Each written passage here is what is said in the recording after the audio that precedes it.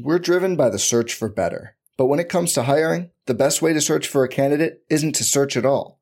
Don't search, match with Indeed.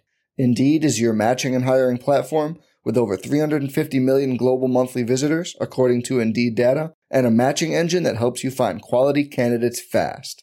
Leveraging over 140 million qualifications and preferences every day, Indeed's matching engine is constantly learning from your preferences. Join more than 3.5 million businesses worldwide that use Indeed to hire great talent fast. And listeners of this show will get a $75 sponsored job credit to get your jobs more visibility at Indeed.com/Blue Wire. Just go to Indeed.com/Blue Wire right now and support our show by saying you heard about Indeed on this podcast. Indeed.com/Blue Wire. Terms and conditions apply. Need to hire? You need Indeed. Tax day is coming. Oh, no. But if you sign up for Robinhood Gold's IRA with a 3% match, you can get up to $195 for the 2023 tax year. Oh, yeah. Sign up at Robinhood.com/boost by tax day to get the biggest contribution match on the market. Subscription fees apply. Investing involves risk. 3% match requires gold for 1 year from first match. Must keep IRA for 5 years. Robinhood Financial, LLC, member SIPC.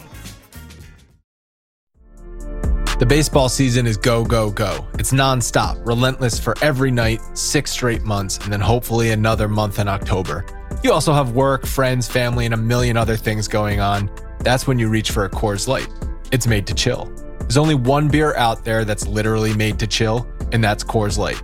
I mean, the mountains on the bottles and cans even turn blue when your beer is cold. Is there anything better than opening up your refrigerator after a long day, seeing that icy cold Coors Light can or bottle in your fridge? The answer is no. There's nothing better. That's why when it's time to chill, you choose Coors Light. It's mountain cold refreshment made to chill. Coors Light is the one I choose when I need to unwind. So that's why when you want to hit reset, reach for a beer that's made to chill. Get Coors Light in the new look delivered straight to your door with Drizzly or Instacart. Coors Brewing Company, Golden, Colorado. And as always, celebrate. We are breaking down all aspects of Yankee baseball. This is the Bronx Pinstripe Show with your hosts, Andrew Rotondi and Scott Reinen. Let's go.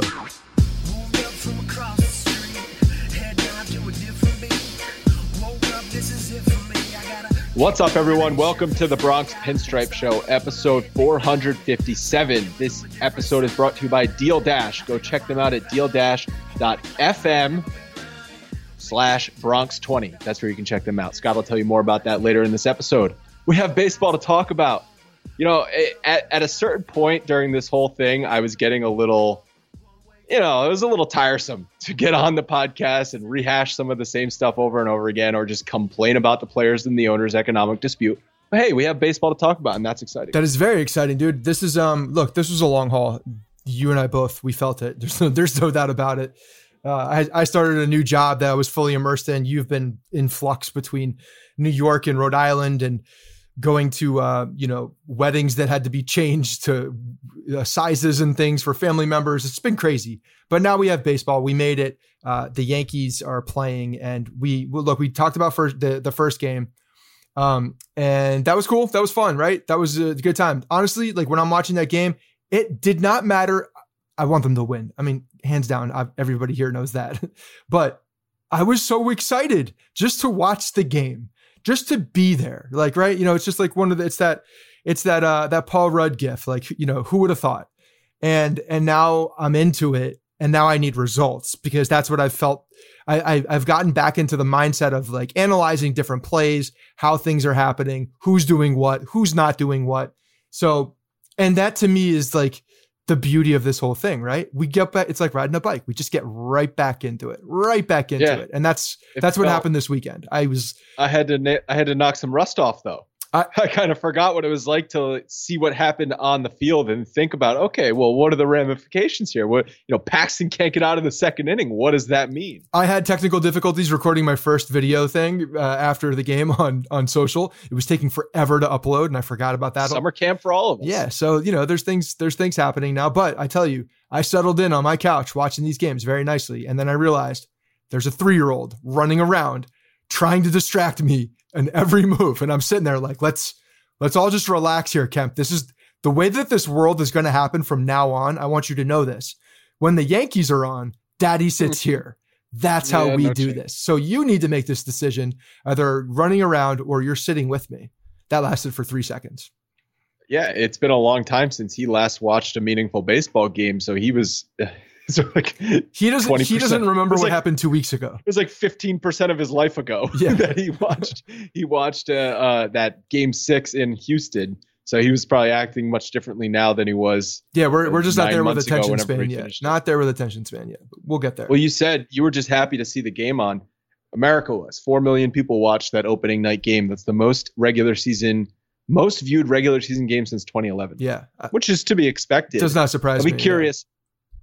Be curious to see how those ratings sustain, and if they do sustain over the course of the 60 game season. Maybe overall. We kind of talked about the expanded playoffs and our initial thoughts on it. And for the Yankees, I do think it takes some juice out of it, but it might add whatever juice it takes out of it. For the Yankees, it might add to the Red Sox, the Indians, the Rangers, those sort of fringe bubble teams that their fans might be tuning in on September 19th because they're a game out when they would have been 7 games out. Yes. They can push it as a playoff game. It feels different for the casual fan. It feels different in the hype videos that they make on Fox and on TBS and all these things. It's not a regular season game, so they can call it as such. So whatever it is what it is. It doesn't affect the Yankees in a way that is it doesn't affect us as much. It only affects us in a way that the end of the regular season is not going to be the same as it would have been, I think. And who knows, maybe it wouldn't have been. It doesn't matter. I'm not here. The main way it'll affect us is that they're going to be hosting a team like the Red Sox or a team like the Indians for 3 games in the first round at Yankee Stadium. Yeah. That's when it's going to be different. Otherwise, they would have gone hopefully straight to the ALDS. Right. Yeah. Well, again, we'll deal with that when the time comes. I'm not here to bitch about that anymore. That was a knee jerk on when they just told us that right before the game. It was annoying when they told us that. I'm not going to lie. But then we got Garrett Cole. Starts. They can't throw any more wrinkles. They can't throw any more wrinkles. Jesus Christ! Come on, guys. Let's just let us soak in this a little bit before you throw another thing at us. For God's sakes. But no, look, the Sunday night or Saturday night game, I enjoyed that. I like the fact that we had a night game on Saturday. Minus the result. Well, yeah, but the fact that it was a Saturday night game allowed us to do everything we were talking about. We talked about that in the scheduling. Like, let's get more night games on the weekend so that we can, minus Sundays, but Friday, Saturday, you want night games so that you can do whatever you want during the summer. Watch the game at night. That was nice. 7 p.m. on a Saturday was nice. I do wish that the midweek games were on at 5:30 or 6 o'clock. Yeah. If I could pick, Tuesday's game in Philly is a 6 o'clock start, and I think people are going to freaking love that. Yeah, you're done with your work day, but you don't have to wait 2 more hours for first pitch. It's just an hour. You make dinner, you crack a beer, and you plop your ass on the couch, and boom, the game's on. And the best part, it's over by like 9:20. Yeah, no, it's a great time. It is, and I hope that they can shift things. Even I think that there's some flexibility. Maybe the end of the season they start making some earlier time frames, because I'm sure they haven't locked into what those are as far as the first pitch of the end of the games. Well, it's just update the TV schedule. No one's going. It's true. These are the TV guide. Yeah. So let's talk about the on-field action. They dropped the second game, one nice come from behind win on Sunday to really save the weekend series. If you win your series, if you win the bulk of your series in a 60-game season, you're going to be in first place, I think. In a regular in 162 games, same always premise the rule. goes. Yes, that's always the rule. But specifically for this, because a longer losing streak is going to, or a losing streak that maybe if you drop 2 series in a row in a 162, it's like you shrug it off. But in this, maybe you don't shrug it off. But it's the Yankees got the breaks in this series though. Soto gets COVID before the first game, so their best offensive player is not playing. And then Strasburg gets scratched with a nerve issue before game 2. And then instantly you're thinking, sweet, here we go. Don't have to face one of the best pitchers in baseball on Saturday. We got Paxton going. We didn't know he wasn't going to have his velocity, wasn't going to have his location, wasn't going to have his mechanics. But that was a huge break that the Yankees just were not able to take advantage of because Paxton sucked. What's crazy is that we saw the massive contracts that were dished out, and Strasburg obviously got one of the biggest ones. And the whole thing is like, this guy just won the World Series, was dominant in the playoffs, MVP of the World Series. Had to get paid. Basically, you're paying somebody on the national side, and they chose to pay Strasburg. He's the guy there, probably gonna have a statue. That's the guy. But the injury history is so scary when you look at him and the amount of money and years that he got. So, and it immediately pops back up again. So yeah, it's a strange situation for him just because, and their fan base, because you see the massive money that they gave to him, and you just know he's really one pitch or one bad outing or one little tingle in the wrist to be done, like done. He's that close. Like he's that critical to being done after you give a huge contract to. So it's a lot of eggs in that basket with an injury risk. Obviously the upside is huge, but the downside is also pretty big. They made him the highest paid pitcher in baseball for like 7 days. Yeah. But then the other guy who got a massive contract on the pitcher side the year before that was Patrick Corbin. Yankees didn't want to go and pay him, and he shoved the bats down our throat. What was it?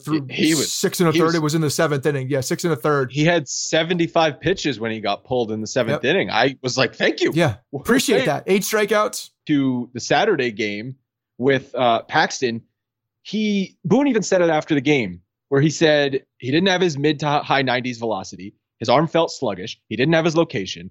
But then he said, no pain at all from Paxton. He's not feeling pain. It's just something he's going through. He's finding his mechanics. He is working through things that he said we were dealing with this towards the end of summer camp. We just haven't gotten him there yet. And it's kind of frustrating that they went into a weekend series knowing that, maybe not putting themselves in the best situation when they have to use an opener on Sunday. They know they're using an opener on Sunday, and they are already not expecting quality Paxton on Saturday. Yeah, because even if he's going well on Saturday, he probably was going to have a quick hook, right? I mean, they weren't going to push him very far if they knew things were going on with him. He wasn't totally right. They weren't going to push him. So that was a known quantity going into it. And then, yeah, he just couldn't locate. Guys were, getting base knocks on him, and he was just having a hard time finding the plate. I mean, he just wasn't throwing a ton of strikes. And when he was, they were getting hit around. He could get 2 strikes. They couldn't get strike 3. Right. Well, he was 2 strikes. There was too much contact. Yeah, there was a lot of contact, and they were putting the ball in play. And then, in that second inning, obviously loaded the bases, and your boy had to come in. Your boy was like set up perfectly for you. He did a good job to get out of that jam. He saved the game for a little while, only allowing 1 run with the huge double play. And I thought King looked pretty good. He was living up to that Swiss Army knife prediction of mine. That home run he gave up, though, to who hit the home run? Robles. Did that look like a jam shot off the bat? I don't know. It was enough contact to get out. I don't know. I just like. You trying to say the balls are juiced, obviously, in here because I'm like. No, I mean, we saw it all last year, too. It's just there's some swings, and you're used to something for 30 years of watching baseball where a pitch is in a certain location, a guy takes a swing that looks a certain way. Okay, it's probably going to be like a medium deep fly ball down the left field line. Then all of a sudden it goes off the foul pole, and it's like, oh, right, I have to buffer in an extra 30 feet. I forgot. 30 feet. That's a lot of feet when you're talking about a buffer zone for fly balls at this point. If it's 10 feet, that's the difference between a home run and an out. I think overall, when I'm looking at what my King did, I'm very, I'm bullish on what he did and how it was. I think they probably left him out there a little too long anyway. But he came out and he got into trouble, had to get pulled. But he went into his 4th inning of work. So you get a guy who gets into his 4th inning of work. That's not obviously expected to be out there. Good with me, like young guy coming up against a very good lineup. I thought he did a good job. So I think that the Yankees obviously have a lot of trust in him, and they, probably won't push him as far next time. But a 2-inning guy definitely could go in there, eat 2 innings, get into a 3rd inning maybe, but that's going to be pushing it, I think. I mean, his defense, Gardner didn't help him, and then Voit didn't help him at first base either. Right. I mean, this was something all weekend. There was sloppy defense, as to be expected. I think you're gonna expect some off play from Gardner. Gardner's like a machine out there in left field. Like he always makes the plays. So you expect him to make that sliding catch, which in my opinion was not that difficult. And then that Robles is a solo home run. Yeah. Well, again, I'm talking, there's all the defense this weekend, and even honestly, the first week plus of baseball is probably not going to be great. There's probably going to be a lot of errors, and guys are just feeling it out. I mean, LeMahieu was at first base today at the end of the game trying to, pick a ball that looked like it was close to even not needing to be picked. It was the angles of the camera were weird. But he's not a first baseman, but he's going over there for defensive purposes at the end of the game. I'm sitting here like, okay. I mean, I know what he is. He's LeMahieu. Like, I'm comfortable with him anywhere. It's fine. But no, me too. But like, he is a second base. It's just funny how he gets moved over to first base, hasn't gone over there really, has been out for a long time, gets back in the game yesterday, and then now he's playing defensive replacement first base. I mean, that says something about who's playing first base if you're shifting him over, because they wanted to get Tyler Wade in the game as well. That says something also about Voit. That's what I mean. Yeah, exactly. It's more the deficiency of the defensive players that were, supposed to be slotted over there. So yeah. One run lead late in a game, Voit and Ford are coming out. Yeah. And LeMahieu sliding over because so is Andujar, no matter where he's playing. Because Tyler Wade is probably, and I because of his quickness and speed, I would put him over LeMahieu, honestly. I think he's that good with the glove, and he gets to so many freaking balls. The kid's very, very good. LeMahieu was a platinum glove second baseman. That's fine, but you put Wade out there for an entire season at either short or second, he's winning a Gold Glove. The kid's got an unbelievable glove. Biggest.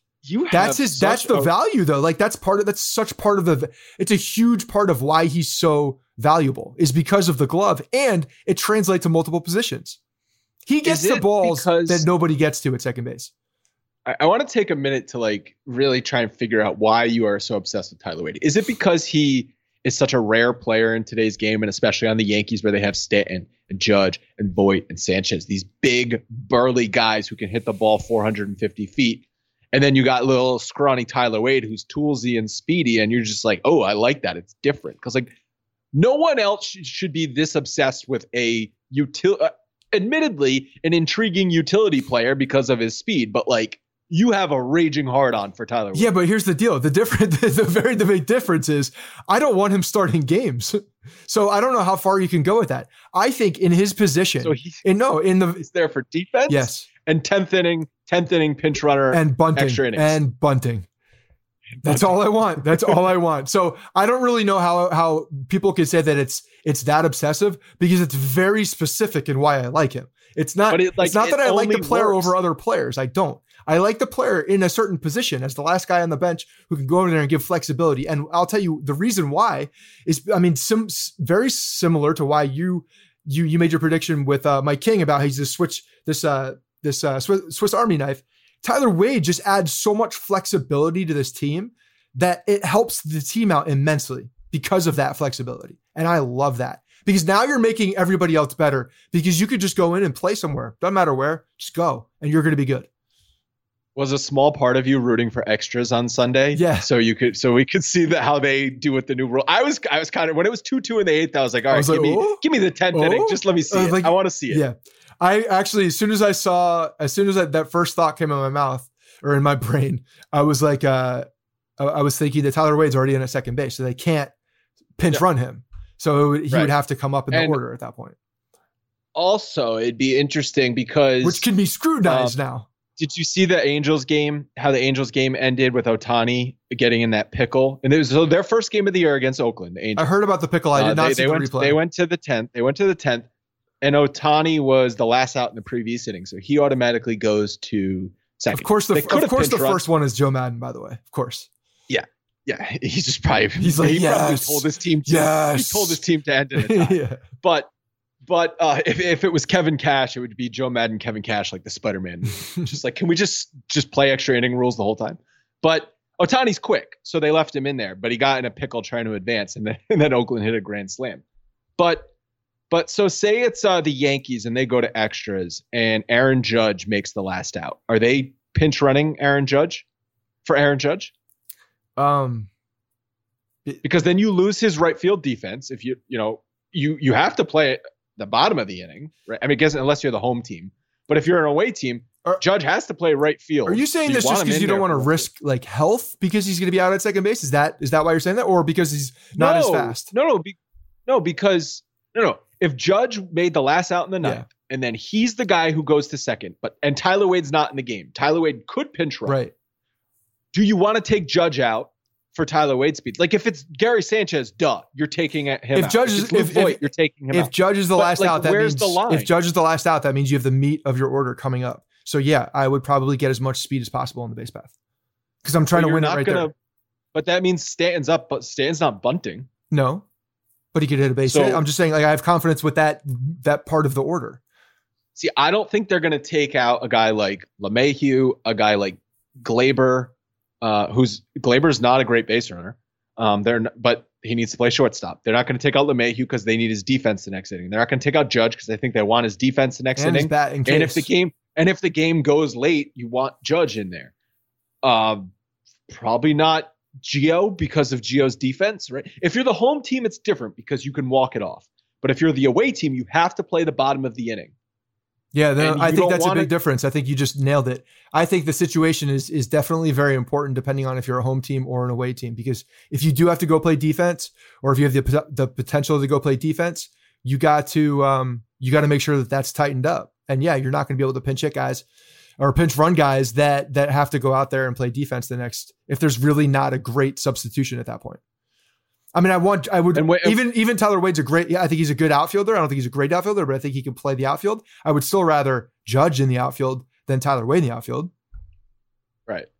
Yeah. I mean, you could always Judge plays, I think right field probably he's got a better feel for it. I think Wade's a better athlete. He's the best right fielder in the game. Yeah.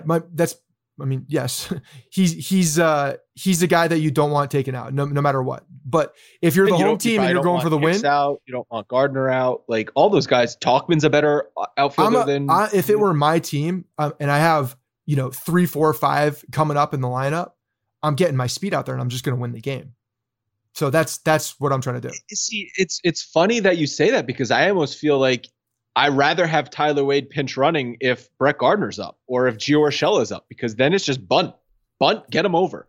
But if it's nobody can bunt well, except for Tyler Wade. Certainly. Oh shit! Can he bunt and pinch run at the same time? It's like the at home Olympics everybody's doing. They're throwing the ball up as high as you can and run to catch it. Yeah. Yeah. No, I just don't think that if you have Stanton, Voit, Sanchez coming up, like you're hoping you're hoping Stanton does what he did on Saturday and hit a ball 480 feet to the. I mean, Stanton hit lasers at 120. Stanton was hitting lasers that were line drives in the gap as well. So he was just making very good contact. Situation will tell me who's up, what they've been doing. There's definitely some situational things in play right there. There's no doubt. It's not an automatic. Yeah, I'm substituting him. But if I have Tyler Wade sitting on my bench ready to run, and I'm able to walk that off. At Yankee Stadium with my heart of the lineup coming up, there's a solid chance. I feel good about that.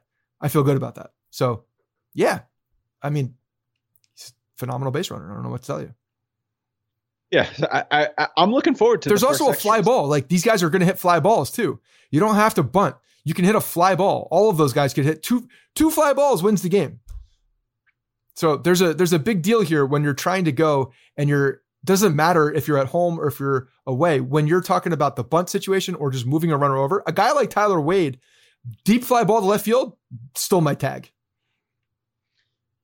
I wanted to. So when I mentioned Paxton probably wasn't going to have his best stuff anyway, they weren't going to have him go deep into the game. So you're kind of setting yourself up for a tough spot when you're already planning a bullpen opener day on Sunday and your starter for Saturday can't go that deep. Makes me question, why not just pencil in Happ for the third starter? I know they want to give Tanaka the number 3 starter job on his next turn. So Tanaka threw a sim game on Sunday. And assuming everything's good, he's going to start Friday. But, what is really the difference? Right. What is really the difference? Just bump up Happ a day and then have Tanaka start the next day. It's I don't see... Here's the thing. I don't get it. I don't get why they did this. When the Yankees, when they're looking, I think we're going to see this a lot, honestly. I think we're going to look at some odd situations where, like you said, they may not expect much from Paxton there, and that Sunday game was going to be a bullpen game in some capacity. One, they're going to be moving this roster around. It's going to be the Scranton shuttle or whatever the hell it's called. It's going to be such a flex and fluid situation. People are up in arms about Clint Frazier. Like they're manipulating the roster. What were people up in arms? I don't know. I don't know if they were up in arms. They got sent down today. They weren't up in arms. I exaggerated. They were. People are looking at it a little funky. People were all Michael Pineda about it, but there's just going to be so much flexibility with this roster based on what's happening. If you need pitchers, if you don't need pitchers, if you need position players, who's injured, who got COVID, there's just going to be so much flux. Like people are going to be sent down and up that don't deserve it. It's the new who's on first, what's on second, who's injured, who got COVID. And I think that when you're seeing guys like Happ not in there as well, it's not so much as that it's they want Tanaka to have the number 3 spot, but they're definitely lining these guys up for the next series even, or they're looking at different matchups and maybe they think Happ has a better matchup. I think a lot of that is happening now. I think there's going to be a lot of over management in when guys play and how they play. And I think that it's kind of warranted because this is such a weird new thing, trying to figure it out as we go. So I think we're going to see some initial growing pains as far as how they're handling this short schedule as well. Well, I would think Happ would have a better matchup against the Nationals than against Philly, which he's going to pitch Monday night in Philly. Philly's a smaller ballpark, and then the Phillies have a more powerful offense. Yeah, Bryce Harper, left-handed bat, lefty matchup there. Didi's hitting bombs. Didi, left-handed bat. 2018 version. So left-handed bats, you just gave me 2 exact reasons why I think that they want J Happ to be pitching in that game is they want to try to neutralize the left-handed batting who has been driving in the runs. I think we're going to see a lot of that. And if you don't think that was a consideration, you're crazy because I think it was. Whatever slight, like if a nerd can come up with like, oh, you get an extra millimeter of advantage by having Happ face the lefties in the Philly lineup, I feel like you could have gained more of an advantage by pitching depth over the weekend. So you don't believe in analytics and nerds now? Is that what you're saying? I sometimes think they take it too far, and I've always been on that stance. So, but it's like it's day 3 of the season, and we're already having the Scranton shuttle fired up. It's like, yeah, they had that thing gassed and ready to go from day 1. Yes, even though the rosters are 30 deep. Yeah. Oh, it's even more reason for them to shuffle around everything. He's like, now I've got extra guys I can shuffle around. I can get so many pitchers. Like a bullpen day doesn't matter because I'm just going to send down the end of the bench, bring up 3 pitchers, 2 pitchers. What does it matter? So knowing that they do this anyway in a normal 162, now it's a 60 and they're possibly going to be doing this even more. Why do you think they chose Scranton as the second site and not like Trenton, Staten Island Yankees or Staten Island? Because no one wants to go to Staten Island. Number 1, 2. That's a beautiful ballpark. The ballpark's great, I'm sure. So they post up at a hotel in Lower Manhattan. I'm just saying. I think the facilities are a big. I think that the facilities of Scranton, for whatever reason, they're was there, and it's not that. It's not like it's a horrible, place to be as far as going back and forth. It's 2 hours. The logistics aren't that bad. It is 2 hours. Staten Island's 30 minutes. Maybe. Okay. Anyway, I thought that the Sunday come from behind win was huge. Yeah. It would be exciting even in 162, but now that it's magnified even more, to be down in the hole against Corbin like that, where he looked like he was, World Series Game 7 Patrick Corbin, unhittable, and having an opener going out there. Loizaga did what they asked him to do, 3 innings, a run, and then the game almost got away from them with David Hale and I forget who came in after. Ottavino came in after. Chad Green totally, I think, changed the momentum by quick innings. Chad Green overpowering, and it gave the Yankees in those two inning beauty, that 2 inning power spot of Chad Green's that we've known well. How Girardi deployed him in 17, and when he was maybe the best reliever in baseball. 2 innings, 2 days off. 2 innings, 2 days off. Yeah. And once Chapman comes back, which I think Meredith on the broadcast today said he's got to take 1 more negative test and he can come back. I think they have the bullpen depth to do that with Chad Green. Oh, for sure. They definitely, especially with the expanded rosters, they have a lot of Canley looked great today. I mean, he was change-upping them to death. Like his change-up was filthy. Yeah, it was nasty. He looked so good. I love Tommy Canley. He was throwing 97. By the way, he was throwing 97. Did he just do bicep curls the entire quarantine? I hope so. He looked thick. He looked good. He looked freaking good. Not Mike Ford thick. He looked thick. No, that changeup is absolutely deadly. And when he's got it going, the batters are in big trouble, especially with the intensity. When you have a guy like that who's just so freaking lunatic, such a lunatic out on the mound and everywhere else, yeah, he's just a complete psycho. You don't expect the changeup to be like the out pitch, like to be the big pitch. You know, you're looking for that big fastball, which he does have. I mean, the velocity has even increased. I saw 97 today on the gun with him, but then you have that 97, and then you have that absolutely filthy changeup. Tough to hit, man. He's going to be a big piece of this. I loved it. I love seeing him pitching well. He pitched both him and Britton pitched out of tough situations because of the Yankees defense. Glaber with the throwing error in the 8th, and then Sanchez with the pass ball in the 9th. That was just a lazy play. There was the ball just kept going, and he thought he had it rather than he tried to just he tried to go with the pitch. It was a very Gary Sanchez pass ball.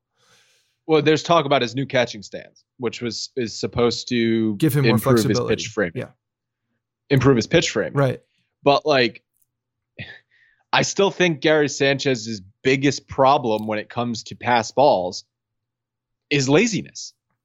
Yeah, but that's so. Look, I really, I will be one to talk about Gary Sanchez pass balls all day. I have no problem with that. That one to me was wasn't laziness. It was more of I thought I was there. He thought he was in the spot and the ball just kept going. The ball was carrying further on him than he expected it to carry. He knows how the ball moves, and the ball, I think, just had extra juice on it and was just moving more. And I think it just surprised him how much it moved. That's Zach Britton. Zach Britton's ball. I know, but like you just said, doesn't throw anything the framing is part of the strengths for him. And when he's trying to do that, you can't turn the glove and frame it at that point. You need to catch that ball and keep it on the corner so that the umpire sees the glove not moving, essentially. So that, I mean, he thought he had it. There's no doubt. So I think it was just I'm chalking that one up for first week of freaking baseball. Can I take back the word laziness and call it more no, it's not it's laziness. The first weekend after let me finish. Whack season. I don't know what the word is, but it's like he takes his skills for granted. And he's like, I got this, no problem. I don't have to turn my glove over to get it. I'm just going to catch it backhanded. I do think at some point that's not laziness. That's just I'm Gary Sanchez. I've done this in my sleep a billion times, when it's just turn the glove over and you catch it, no problem. To say it in a nice way, what I think you're trying to say is sometimes he believes in the muscle memory too much, because I think that sometimes he gets to that point, or he thinks he's getting to that point, whereas he's not totally fully concentrated on that point and making sure eyes to ball to glove, making sure that ball is in. Sometimes there's almost like a lax in concentration sometimes, where maybe he's looking somewhere else. That said, weekend one of what he's doing. And yes, this is a new stance. This is a new approach for certain things that he's doing. I got full pass on him. I'm okay. Because they didn't full pass ball because they didn't lose. Because Bonifacio stupidly tried to steal third. Flat out because they didn't lose. That's why I'm not saying anything about this. If they lost this game and he scored and stayed on the bag, I probably got that's disingenuous. Scott. I probably no. That's exactly how I feel. No, you should be able to call a spade and say that was a bad play by Gary Sanchez. I'm not saying it was a good play. I'm also saying first weekend, I'm willing to give him a pass because they won. If they didn't, then I'd be on his ass. Are you giving Paxton a pass? I don't even know what his deal is. Is he injured? Is he not? Is he the velocity's down? He's not it. They're saying he's not injured. They say that. It's just he's going through. So you know how pitchers in a normal season go through sluggish arm? Sure. He's going through a sluggish tired arm. Yeah, it's all those innings that he pitched in April, May, and June. Yeah, well, he's the hip. It's got to make sure it fights. The hip was grabbing. If James Paxton, are you worried? Are you expecting a tweet that says the hip was grabbing and then we're screwed? Fully expecting. If James Paxton is injured after the back issue, I mean, what are we doing with this guy? No, there's no way you sign him. No, you cannot. I don't care if he goes down with an injury at any point this year and the rest of the year. You do not even talk to his agent, Boris, in the offseason. Breaking news. Oh, no. No, it's not on us. Verlander out for the year with an elbow injury. Oh, he had surgery in spring training, the first spring training, elbow injury. I wonder if that's career ending. It could be career ending for him. Yeah, he's not young. He went to college. He was in college when I was in college. You old. Yeah, old like dirt. That's not a good thing for him. I mean, that makes the Astros. They're a playoff team because everyone's a playoff team this year. But that's a huge deal. They are so beatable now. Yeah, they have Zach Greinke and nothing in the rotation, and their offense is filthy still, but they have one. Maybe not. I mean, maybe not. I still think their offense is good. Michael Brantley's good, but their whole offense is good. But that's huge. No one's going to be upset about the Astros. Look, yeah, exactly. I mean, you're not going to get sympathies from me. It is, it sucks for him. He's had a great career. I mean, it's also like a guy at the end of his career who's had a phenomenal career. Like, what am I supposed to do? Feel bad? It's unfortunate. It's unfortunate. No one wants injuries. When you said breaking news, I was like, here's the James Paxton tweet talked. I know. I was expecting it. I saw some emojis, some suspect emojis come out of our BP chat, and that's when I had to start investigating. So, did you notice Didi did his post game emojis for the Phillies? I did. So is it now? Do we think that potentially his handler is the one that's giving him pressure? The one that maybe it was Girardi who gave him pressure. It was Girardi. Maybe Girardi's the guy behind the emojis. Girardi's a huge Didi guy. Huge Didi guy. Big time. And if you guys have not checked it out yet, I talked to Joe Giglio. He does Philly radio about the Philly season. That episode came out on Friday. Now's the perfect time to listen to it because we're playing them the next 4 games. But he was sort of talking about expectations for Didi in that episode, and also how Girardi Joe, who I talked to, sky high expectations for Girardi. For Girardi? Yeah. Like, thinks because they had Gabe Kapler, who was just like a new school guy that had no idea what he was doing, was not even aware of things were happening when the wrong people were up, sending the wrong guys up to the bat. And then you get Joe Girardi, who's like a consummate pro, old school baseball guy, like does everything the right way. He's like more of like a military regiment. You have the talent. So you're like, if this guy can't get it, who can? I get it. I understand it. It makes sense.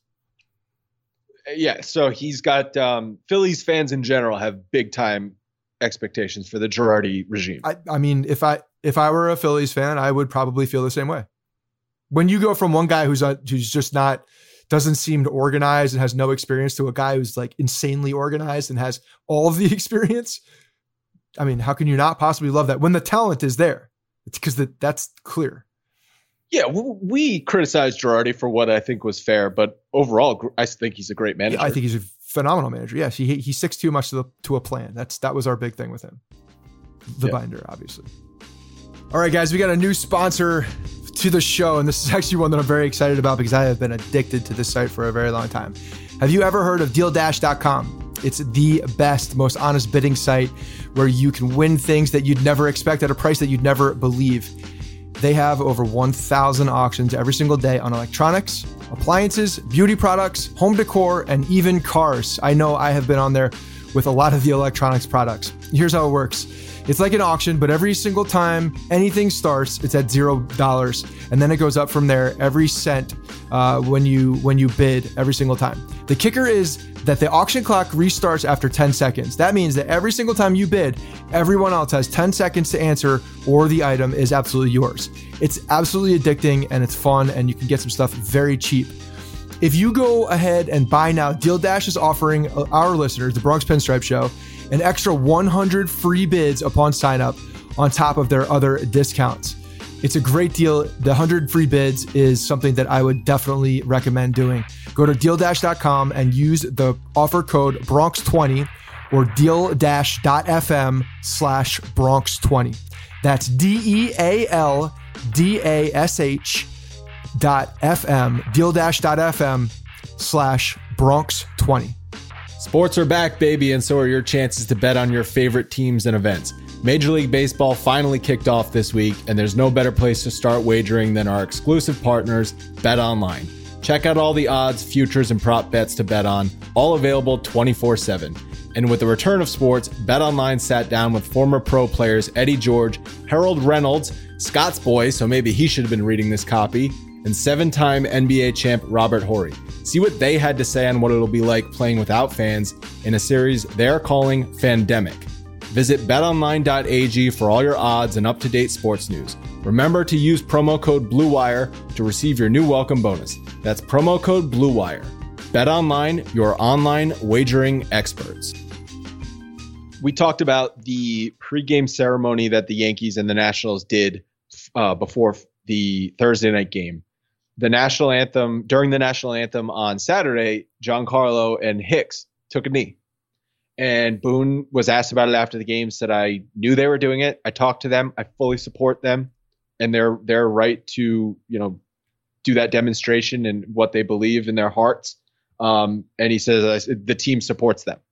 Of course, people are mad. You cannot please everyone, which it's just a reality. But people are mad, and we received emails. Okay, I'm not going to read the emails. I'm not going to say who they are because I don't want to spend too much time on this. But we received emails that were pissed that the Yankees took a knee and saying that they're done with baseball. And then we received separate emails from people angry that Trump is throwing out the first pitch. So the Yankees have effectively angered both sides. There is no winning in today's world. Didn't he just cancel it? I think before we recorded, I thought I saw something about that. I didn't see that. I thought I saw it. Did he cancel it? He probably is afraid he's going to bounce it, and it's bad for his look. You know what? I guess Mariano couldn't teach him the cutter at the White House the other day. Such a weird thing over there. I feel like I know Mariano's a Republican, which makes no sense. And I know Mariano's a Trump guy, which extra makes no sense. But when I see the pictures of Mariano at the White House, I feel like he's trapped. Like someone has drugged him or hypnotized him and dragged him to the White House. And all of a sudden he's trying to teach Donald freaking Trump the cutter. It's just a strange picture. The whole thing, everybody has their opinion about this, and everybody's entitled to their own opinion. So I'm ready for baseball. If our guys are doing what they think is right, then I'm fine with them trying to do whatever they think is right. It does not bother me one way or the other. It's them expressing their opinions, expressing the way that they feel. And guess what? That's what our country is all about. You can express that. Beautiful. Let's play some baseball. And they're going to do it. And they're going to, and I think I think that the Yankees have handled it just fine. To this point, there's nothing that has rubbed me the wrong way, honestly. No. And I think the Yankees they're the biggest team. They're the biggest American sports brand, arguably. And they have some of the biggest black players, like the biggest black talent in baseball. Yeah. Aaron Judge, Giancarlo Stanton on the Yankees. And also, they have Aaron Hicks too. They had CC Sabathia, one of the most recognizable players. For them not to do anything, I think would be a mistake. Yeah, it's look, man, this whole thing came to such a head that there has to be, people are talking about it. That's what they're doing. That's what everybody feels that they should be doing. And that's great for them. Like everybody should do what they want to do. At the end of the day, right? Like everybody should do that. They should say the things that are on their mind. Don't hold them in one way or another. As long as they're expressing themselves in a respectful and tasteful manner and for a good cause, which I think this is, and how the Yankees handled it. Yeah. Absolutely. It's in my opinion, and I know in your opinion, people get too up in arms about other people's opinions if it's against their opinion. If it's about something they don't feel the same way about. And we could go down a whole rabbit hole in this, and I don't want to do this. But at the same time, I had to mention it. Like, you can't ignore that. That's the whole point. You can't ignore someone kneeling during the national anthem. These guys are doing it. This is not new. This is something that's already come out there. If they want to do it, c'est la vie. It's fine. Mm-hmm. All right, well, we're gonna move on. How do you think the guys handled the social distancing rules? What do you mean? Well, according to the rule book, there's no high-fiving. There's no grab ass. And they were doing that in the rule. No grab ass. Can't grab ass. There's a lot of close hanging out during the game. Like a lot of it. Yeah, but Stanton hits the home run and then Judge does the Bash brother. Like, that's not allowed, but they do it. Yeah. That's exactly what I was expecting. They were just going to do it because that's what happens. So they're blatantly breaking the rules. They're blatantly they're blatantly acknowledging that these rules are in place so that people can look at them and say, okay, they have rules.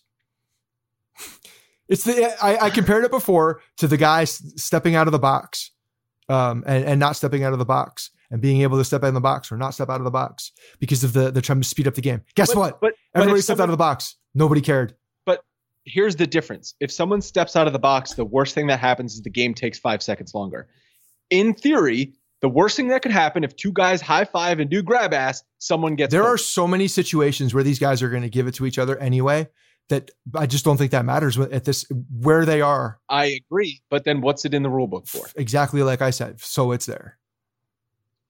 I have not seen this. I wasn't on Twitter maybe as much this past couple of days as I would ordinarily be, like on a weeknight during the season. Has anyone been caught hawking loogies in right field? I've seen people tweet about it, but I don't think there hasn't been anything that I've been aware of that's been like egregious or bad or anything. The guys are still doing it. Has the wet rag made an appearance? Yes. The wet rag is a great idea. I think they should do that anyway. Again, more control. Are they testing? More control. Are they testing the wet rag for foreign substances? Probably not. More control for these guys if it's not some crazy substance that gives you a little bit of extra thing. Like having a little bit more control is not a bad thing. And we've talked about this in the past. Every batter that walks up to that batter's box on a hot, sweaty night where they can't get a good grip on the ball wants that guy to have a good grip on the ball. He does not want a ball in his ear. He wants the ball over the plate because pitchers, when they have a good grip, especially at that level, they're not missing the plate by much. The ball's going to be over the plate. And if they let one go because it's a, environmental issue and they can't get a very good grip on the ball, if that's a problem, then yeah, there might be a ball that either slips out of somebody's hand or just gets away from a guy, and not one batter on the face of this planet that has ever played in the major leagues will want that. So they have no problem with it. So there's been differing opinions. Players have had different opinions on this because we've heard players in the past say that after the Michael Pineda-Pine Tar incident, people said, I want a guy to have a good grip on the ball because for all those reasons you just said, just put the pine tar on the mound and make it legal. But then on the flip side, you have Trevor Bauer saying the only way to increase spin rate is pine tar. So what is it? Well, just pine tar? Is that what he said? He said pine tar is a way. Is a way. Remember when he called out the Astros for increasing spin rate? And he said, I've increased my spin rate too with pine tar. Right. He's also alluded to other substances that they've used as well. I sent you But if pine tar can increase spin rate, yes, that's a competitive advantage for a pitcher. No, yeah. So then that goes against what some batters have said. I want a guy to have extra control so I don't get drilled in the face. If it's a freezing day outside, if it's like 45 degrees and the guy's using pine tar to get a grip on the ball so the ball doesn't fly out, I would put a lot of money on to say that the spin rate on that night is probably not going to be increased as much as it would be on a day in July. Okay, you may be a fake doctor. You're not a fake physics professor. I'm out here using common sense. Sorry. Your hands are still cold and you're not able to get it's still not the same grip. It's not giving you the same amount of tackiness. So the revolutions on a pitch might be less on a cold when day. The air is thinner. I'm purely talking about grip and the feeling of the hand. That's all I'm talking about. Because your hand's cold. So, but on a steamy July afternoon in the Bronx, 95 degrees. Lot of tackiness in that. It's like, sap from a tree. On that, you can wipe the back of your neck and get tackiness on a hot day. Not as much in the summer. Apparently though. That's where the things are. That's why. And sometimes on a hot day like that, they want some a little bit of slickness. That's why they go with the lotion. That's why Clay Buchholz looked like he was all greased up, ready to ready to. He used sunscreen. Yeah. In his hair. He looked like he was coming out of one of the old school Vegas casinos. He's just a skis ball, like walking out greased head to toe. His hair would be greasy, and it, like you had said, it'd be a 45-degree night, and it looked like he just took a shower. Yeah, dude. I mean, there was something suspect there. Do you have any other thoughts or takeaways from the opening weekend? I think one of the biggest things for me is seeing Stanton in playing the way he's playing right now. I know it's 3 games. It's not a lot of games, but is a big deal. It's a big deal because I think that he is such an important piece of this lineup and can set up different guys in a way that he just hasn't, because he hasn't been there. I think when he's in the lineup, when he's a force, when pitchers know that they can't make a mistake against him, that's a big deal because he's going to walk a lot. As long as he's disciplined, he's going to walk a lot. And when he's not walking and that ball's over the zone, you're going to see damage. And I think other guys are going to be able to feed off of that because they're going to get more pitches. I think that's what's such a big deal in this lineup. When you have multiple guys that are on, like that was so crazy about the murderer's row, the modern day murderer's row. When you have a Sanchez, a Judge, and a guy like Stanton, you can't make mistakes to these guys because if you let one on, the next guy's going to let you have. So you can't let mistakes and you can't walk them either because now you're putting more runs on if that mistake were to happen. So it's a phenomenal thing for this lineup if he's on. I've found their lineup construction to be a little interesting. I've had some takeaways from the first 3 games. One of them is that I think they may have lost some confidence in Gary Sanchez.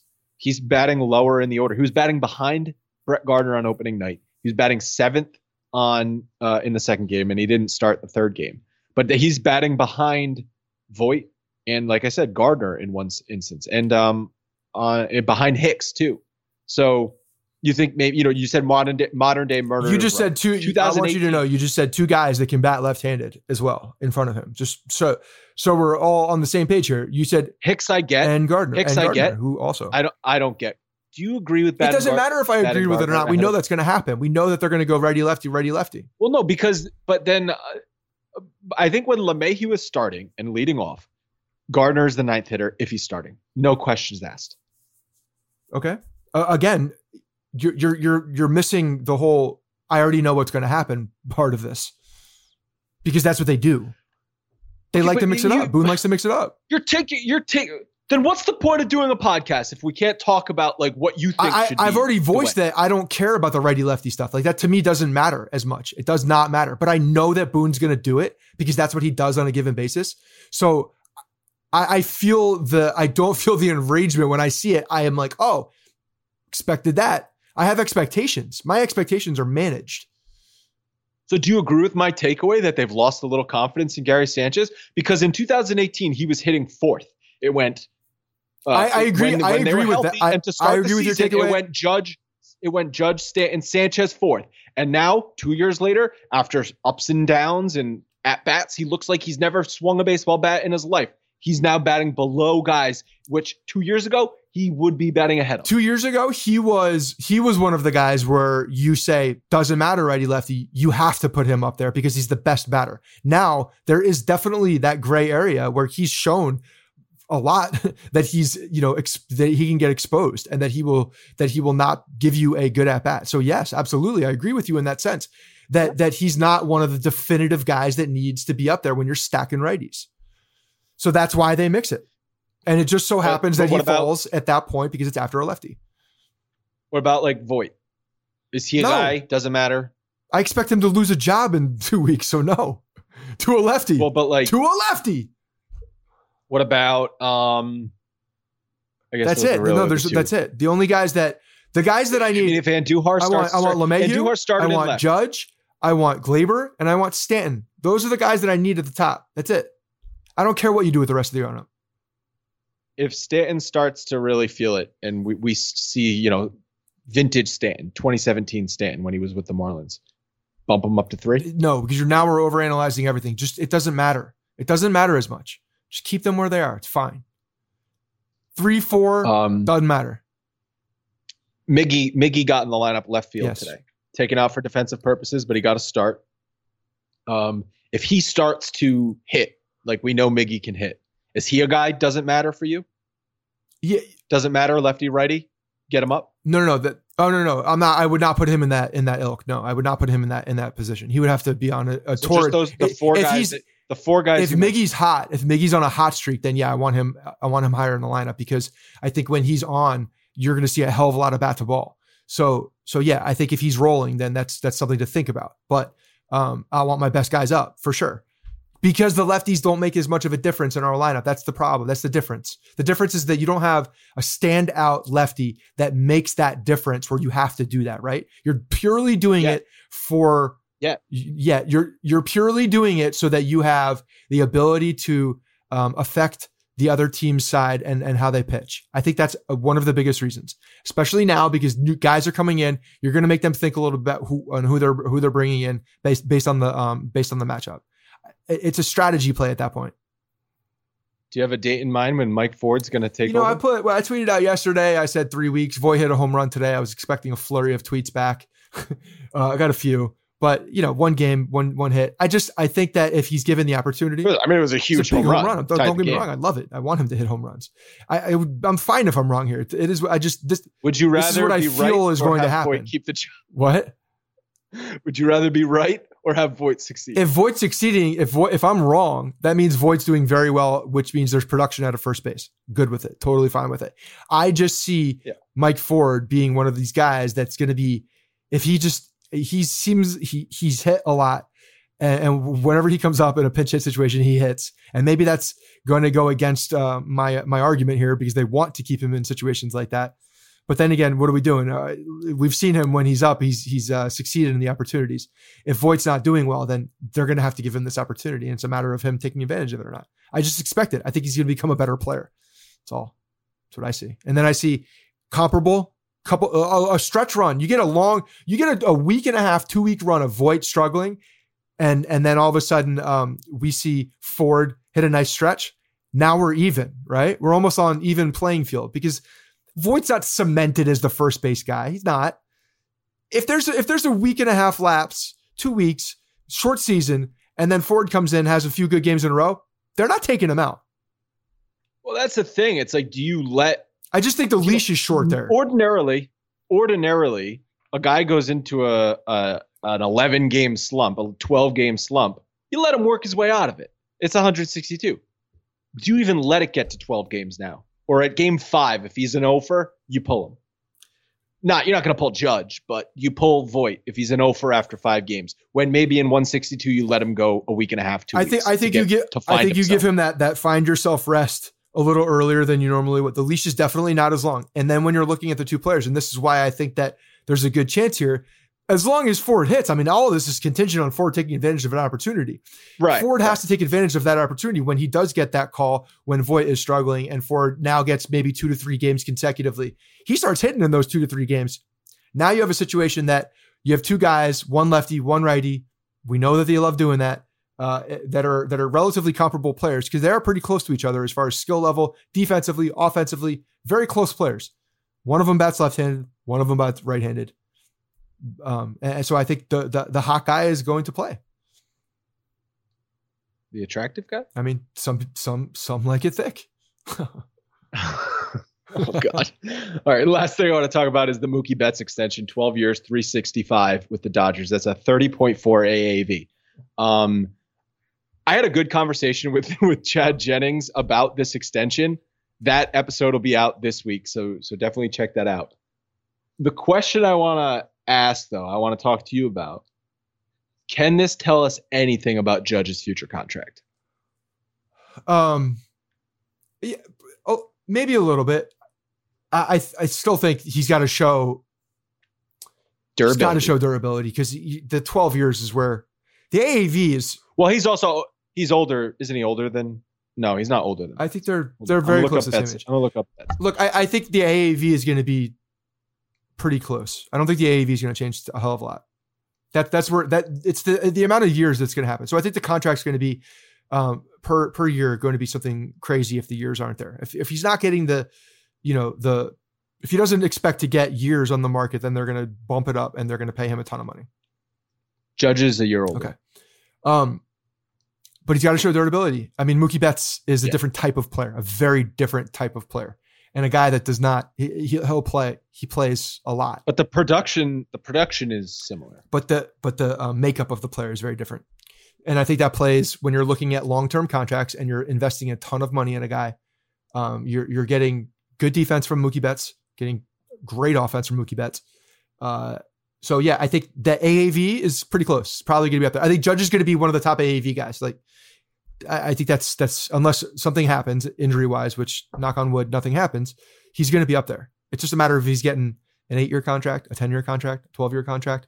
And the way things are progressing in these with these contracts have been the last year and a half, with Strasburg even as well, like setting a precedent for a guy who's pretty injured. I know he came off of a World Series, but who knows what happens?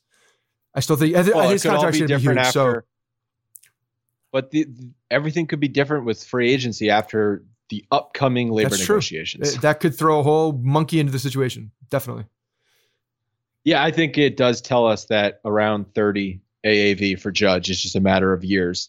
And there might be he might find himself in some options. Yeah, I could see that. Some very lucrative options probably too. And yeah, like it's a 5-year guaranteed deal, but we could pick it up for 2 extra years, if you stay healthy, basically. Yeah, you could pick it up. It'll be a player op. Yeah.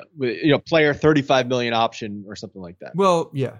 So I think that it'll be, or it would have to be a player doing that would be like, option.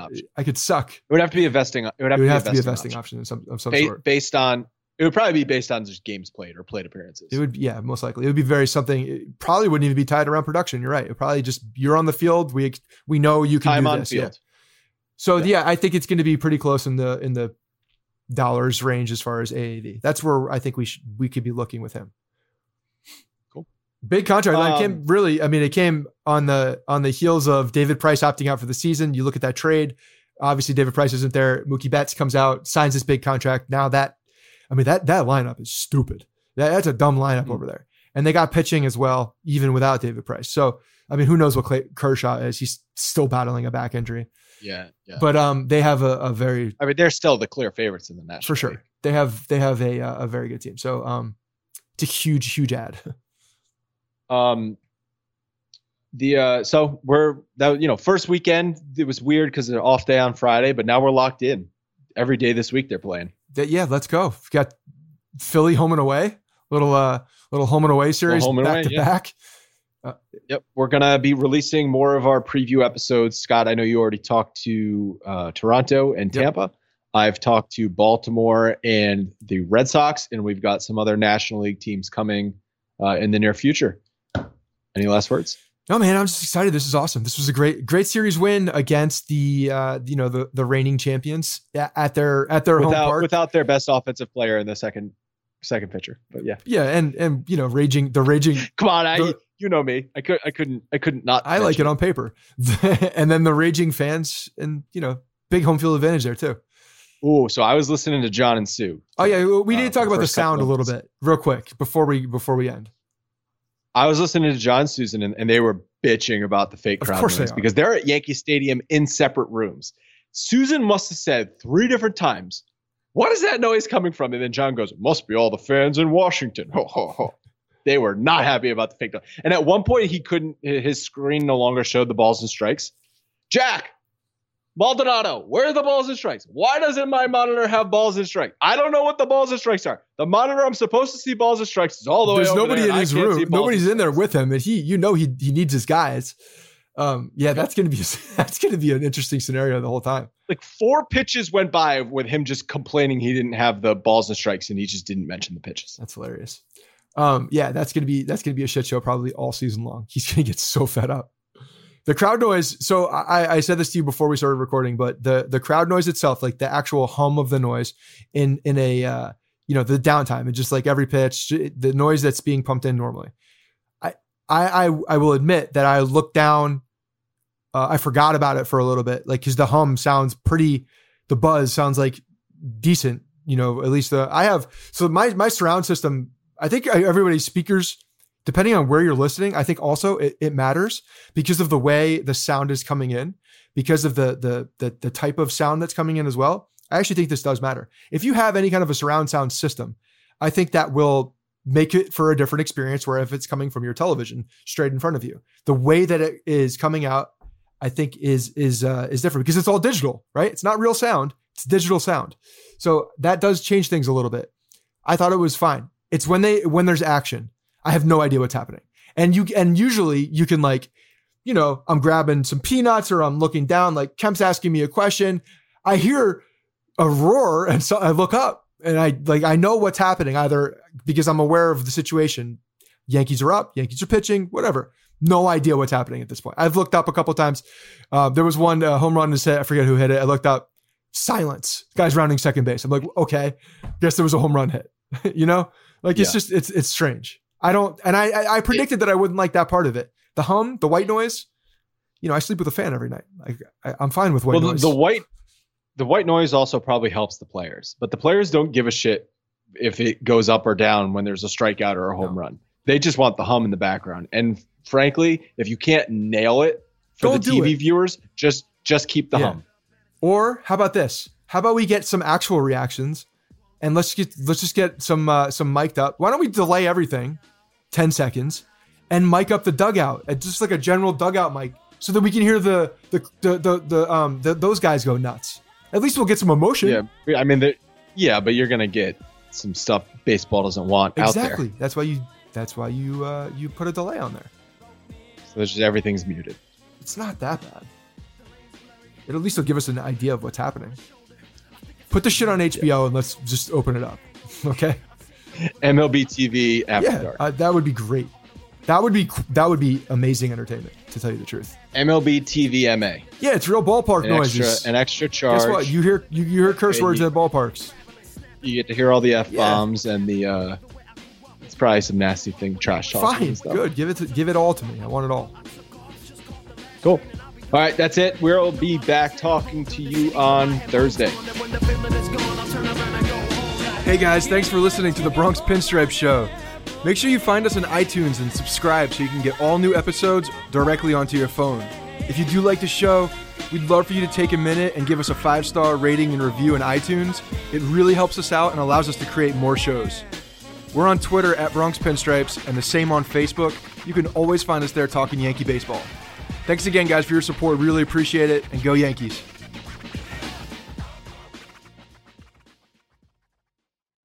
I'm Mark Chapman. Welcome to the Planet Premier League podcast. Each week, Cesc Fabregas, Nader Manua and myself talk all things Premier League. As a player, you don't have time to talk. No. You don't have time to make a plan. You just need to deal with wave after wave after wave. We watched Coach Carter, and he said, afterwards, the game's just about doing this for your teammates. And I remember looking around halfway through the film and half the squad was asleep. Planet Premier League. Listen wherever you get your podcasts.